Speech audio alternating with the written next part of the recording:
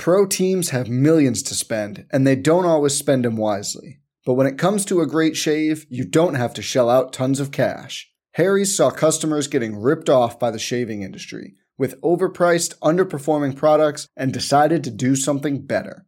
They found their own way to make beautifully designed razors for a fraction of the price of the other big brands, so you never wonder if you overpaid. Harry's shaving products look great, and the weighted handle makes shaving feel great too. I like to keep my beard neat, and Harry's always leaves me with a smooth yet crisp shave. Harry's quality is top-notch, thanks to German-engineered blades made in their own factory that stay sharp longer. You can get a 5-blade razor, weighted handle, foaming shave gel, and a travel cover for just $3 at harrys.com/bluewire. And Harry's has the highest customer satisfaction in the shaving industry, plus a convenient subscription option that you can cancel at any time. Getting the best doesn't mean spending the most when you shave with Harry's. Get started with a $13 trial set for just $3 at harrys.com/bluewire. That's harrys.com/bluewire for a $3 trial set. The Links and Locks Podcast. Better than most. Better than most. Better than most. Winner, winner, chicken dinner! 4. You got real talent. Don't concentrate on golf. What is up, everybody? Welcome to the Links and Locks Podcast. This is Spencer Aguiar, co-host of the Better Golf Podcast, filling in for Jason and Ben. As usual on the Best Bets edition of the show, I will be running through the board and providing everyone my favorite plays for this week's RBC Canadian Open. We will talk outrights, head-to-head wagers, first-round leader bets, and the placement plays that you normally hear from Nick, Brett Wish, and I when Jason and Ben make the turn. But let's see if I can't pull a Joaquin Niemann when he played 18 holes by himself in record time at the Tour Championship last year. Here is my opening tee-ball at number 1. Steven Jaeger, top 40, plus 175 on FanDuel, plus 150 on DraftKings. My model believes Jaeger is one of the best value plays on the board this week because of his combination of form, where he has provided 3 top 38 finishes in his past 4 attempts, but also because of his numerical skill set that jumps him up 30 spots in my model when comparing his expected tee to green game at a random course versus how he statistically sets up for St. George's Golf and Country Club. Jaeger's short game places him 5th in this field over my 2-year running model, and the extended distribution of irons that will take place from both under 100 yards and over 175 yards has improved his expected proximity total by 64 spots in my model. I would have had this priced correctly at plus 125, so we are receiving 50 points of value, and his positive trajectory and safety only heightens his potential to find success at the track. I don't know about you guys, but I feel like we birdied hole number 1 there. So with some positive momentum in our back pocket, let's shift towards the head-to-head market and talk about a play on FanDuel that started at minus 112, but has since increased to minus 126 as of Tuesday morning and might not have an end in sight. That wager I am speaking about is Aaron Rai, minus 126 over Hank Lebioda. Lebioda's weighted tee to green numbers have him 115th in my model, and while we do get a top 30 return from him when it comes to weighted bent grass putting, I am not sure the proximity numbers or around the green stats are indicative of a golfer that is likely to find success. Lebioda ranks 67th over my 2-year model around the green, a not much better 64th over his past 24 rounds, and the irons could be placing him into a ton of trouble since the weighted proximity has him outside the top 100 players in the field. Filling in for Jason and Ben, I want to make sure I provide everyone with a slew of options to consider in all markets, and we will continue with that trend by going to the outright sector this time for hole 3 and targeting Tony Finau 30-1 on DraftKings. One of the things that is worth noting about this tournament is that 15 of the top 16 players in price rank inside the top 16 of my upside model. That means that not only do we have an efficient board, which is less than ideal for head-to-heads and placement bets, but it also means that the win equity starts to massively shoot up towards your top handful of golfers being more likely to take home the title. I am someone that believes in building a card that is reduced in exposure in this section since hitting outrights can be difficult, but it's going to be hard for me to take too many long shots for the reasons I mentioned. I tend to prefer Finau at courses that emphasize long iron proximity and around the green game, since he is one of the best players in the world when combining those two stats.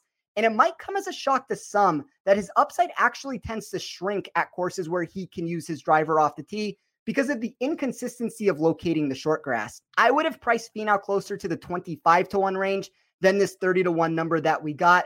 And I think you can locate some value on the often disrespected American in the outright market. Moving into hole number 4, let's go with something a little outside of the box, which will be CT Pan to be the top Asian player at plus 150. That will give you Pan against 5 other choices, but the reason I like this bet comes down to 2 main factors. For starters, Pan has made 6 cuts in a row, which is double the total of made cuts from the other 5 over a 2.5-month sample size.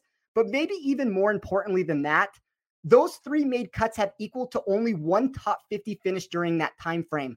I think it is very likely with everyone other than maybe Sung Kang, maybe Satoshi Kodaira, with both of them ranking inside of my top 100 players. I think it's very likely that maybe we get 1 or 2 of additional players other than Pan that makes the cut. And my model happens to believe the 30-year-old is the 14th safest play on the board, which makes plus 150 a bit of a grab there. For hole number 5, I will keep us in the exotic market and give Alex Smalley to be first round leader at odds of 100-1 on FanDuel. The American possesses one of the better overall portfolios in this field thanks to his iron proximity and total driving, 2 numbers that rank him inside the top 10 of the field when you combine his totals for each and compare him to the rest of the competitors this week. As we shift ourselves back into the head-to-head market, and into a scoreable hole at number 6. I am a big proponent of trying to find head-to-head fades against Matt Wallace at the Canadian Open.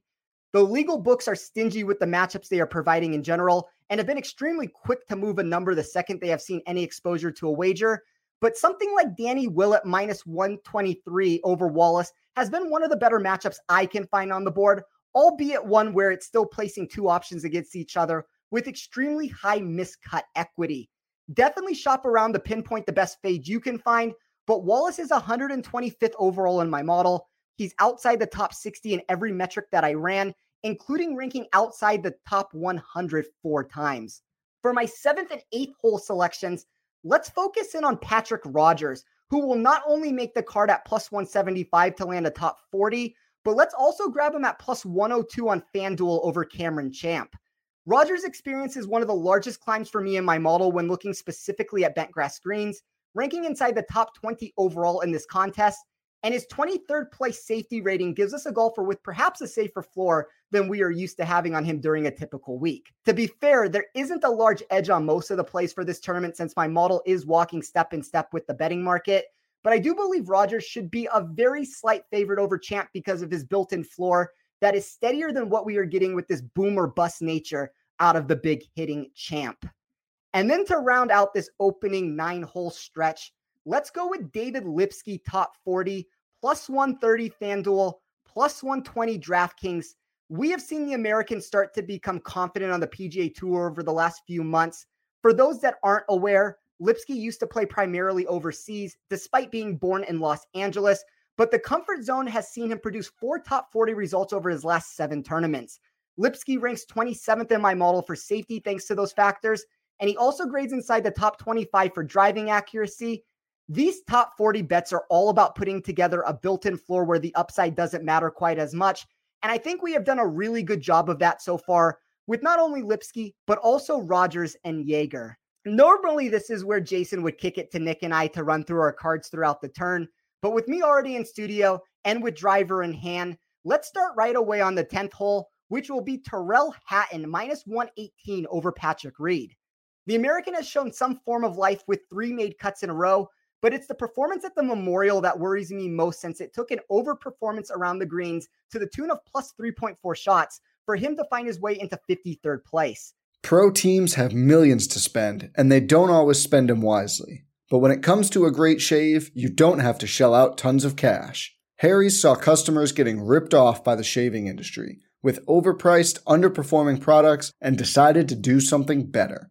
They found their own way to make beautifully designed razors for a fraction of the price of the other big brands, so you never wonder if you overpaid. Harry's shaving products look great, and the weighted handle makes shaving feel great too. I like to keep my beard neat, and Harry's always leaves me with a smooth yet crisp shave. Harry's quality is top-notch, Thanks to German-engineered blades made in their own factory that stay sharp longer. You can get a 5-blade razor, weighted handle, foaming shave gel, and a travel cover for just $3 at harrys.com/bluewire. And Harry's has the highest customer satisfaction in the shaving industry, plus a convenient subscription option that you can cancel at any time. Getting the best doesn't mean spending the most when you shave with Harry's. Get started with a $13 trial set for just $3 at harrys.com/bluewire. That's harrys.com/bluewire for a $3 trial set. St. George's Golf and Country Club looks like it should have a lot of similar qualities that we saw last weekend at Muirfield Village, which means any regression that continues off the tee will only heighten Reed's red flags that come into play at these tree-lined, condensed fairways. To me, Hatton is one of the safer golfers on the board if you're looking for a cash game play of any kind, and his upside shouldn't be discounted either, since he is going off the board on DFS sites as one of the more under-the-radar options for the week. Hole number 11 will start with Tyler Duncan at 100-1 on DraftKings to be first-round leader. Duncan grades as the 11th best golfer in this field when looking at my reconfigured weighted tee to green stat, and really the only thing holding him back from potentially making the outright card is that I am not sure I trust his par 5 scoring over 4 days. The first-round leader bet is a savvy way to get around that, since if he overachieves with that facet of his game for 1 day, we can see him propel himself to the top of the board. But it's also the same sentiment behind why I am taking the more conservative route with him to land as a top 40 at plus 155 on FanDuel for hole number 12. It isn't the easiest thing to play 18 holes by yourself. It becomes repetitive at some point. One person only has so many ways that they can view a course or a board that will fit within their general play style. But with that thought in mind, let's head back towards Alex Smalley and David Lipsky for holes 13 and 14. This time at plus 175 on FanDuel for Smalley to land inside the top 40, and then Lipsky minus 115 over Grillo over at PointsBet. As you can tell, there are certain players that I am trying to gain as much exposure to as I can this week, and Smalley is going to be one of those golfers that you will see me trying to pinpoint in different capacities over and over again. I do believe he makes more sense when you stretch things away from safety, which is somewhat counterintuitive for a top 40 bet, but it is hard to ignore since the number grab that is being presented to us is very intriguing. As far as Lipsky versus Grillo goes, my model actually does like Grillo quite a bit. I do want to point that out there, but I am overriding some of that data since it is a common occurrence that takes place on my sheet, loving Grillo week after week because of his ball striking. It's one of those things where it doesn't look at the putting stats as much. Like I only run putting numbers through, 10% at max of it. But even still, like in my model this week, I have 10% on putting, but of that 10%, only 15% of that total has come from putting on it. So it's always a very minor putting thing. And I don't actually think Grillo has as much upside as my model believes, since he doesn't have a top 30 finish over his past 8 starts. It adds to the situation when we consider Lipsky to be one of the more undervalued commodities on any board that you want to look at for the RBC Canadian Open. And I would have had this price closer to minus 135 for those reasons. Hole number 15 will be the final head-to-head wager on the board this week. I wish we had first-round matchups at the time of recording this, since the in-tournament market has been hitting for me at over 60% rate this year. But we will make the most of things by once again looking to take on Patrick Reed, this time against Harold Varner III on PointsBet at minus 135. I mentioned all the reasons I was out on Reed a few holes ago, and will instead talk about why Varner is worth a dabble in some capacity. The 31-year-old is one of 6 players that ranks inside the top 10 on my model for both strokes gained at courses under 7,200 yards and total bent grass scoring. For reference sake, the other 5 are Rory McIlroy, Justin Thomas, Justin Rose, Cameron Smith, and Tony Finau. And the lack of perceived win equity tends to hurt him in all markets, since the intrigue around backing him quickly starts making the general public think of his Sunday implosion at the Charles Schwab. I build my model over a 2-year sample size to get rid of the short-term bias that comes into play. And while he isn't on my outright card, I wouldn't be shocked to see him capture this title. I believe a head-to-head is the better way to play it, just from what we've seen in the past. But Varner gives us a combination of safety and upside this week. That will take us to the closing 3-hole stretch of this tournament, though. I am going to wrap it up with a handful of first-round leader bets and outright, since the end of a tournament is always about capturing wins. We haven't heard many outrights from me to this point, since I only have a 2-man card, but Cameron Smith 16-1 will be where I am going at the very top of the board. The Aussie enters the week after a shaky performance at the Memorial, but it is worth noting that Muirfield Village has always been a course that has caught him as his worst over the years. In fact, even with the poor ball striking, last week's 13th place was his first top 60 at the venue in his other 6 tries. I've noticed that the off the tee plus approach numbers tend to always mimic each other for him at courses he doesn't like. So I am going to completely remove last week's showing from my memory, and I'm going to grab a 16-1 price that I believe is value on this board, especially since Cameron Smith ranks number 1 overall on my model. Hole 17 will be Aaron Rai to be first round leader at 90-1 on DraftKings. I think we have talked about him enough already on the show. And hole 18 will be back on the Harold Varner train, this time for him to be first round leader at 50-1 on FanDuel. That is going to do it for this week's version of Links and Locks, though.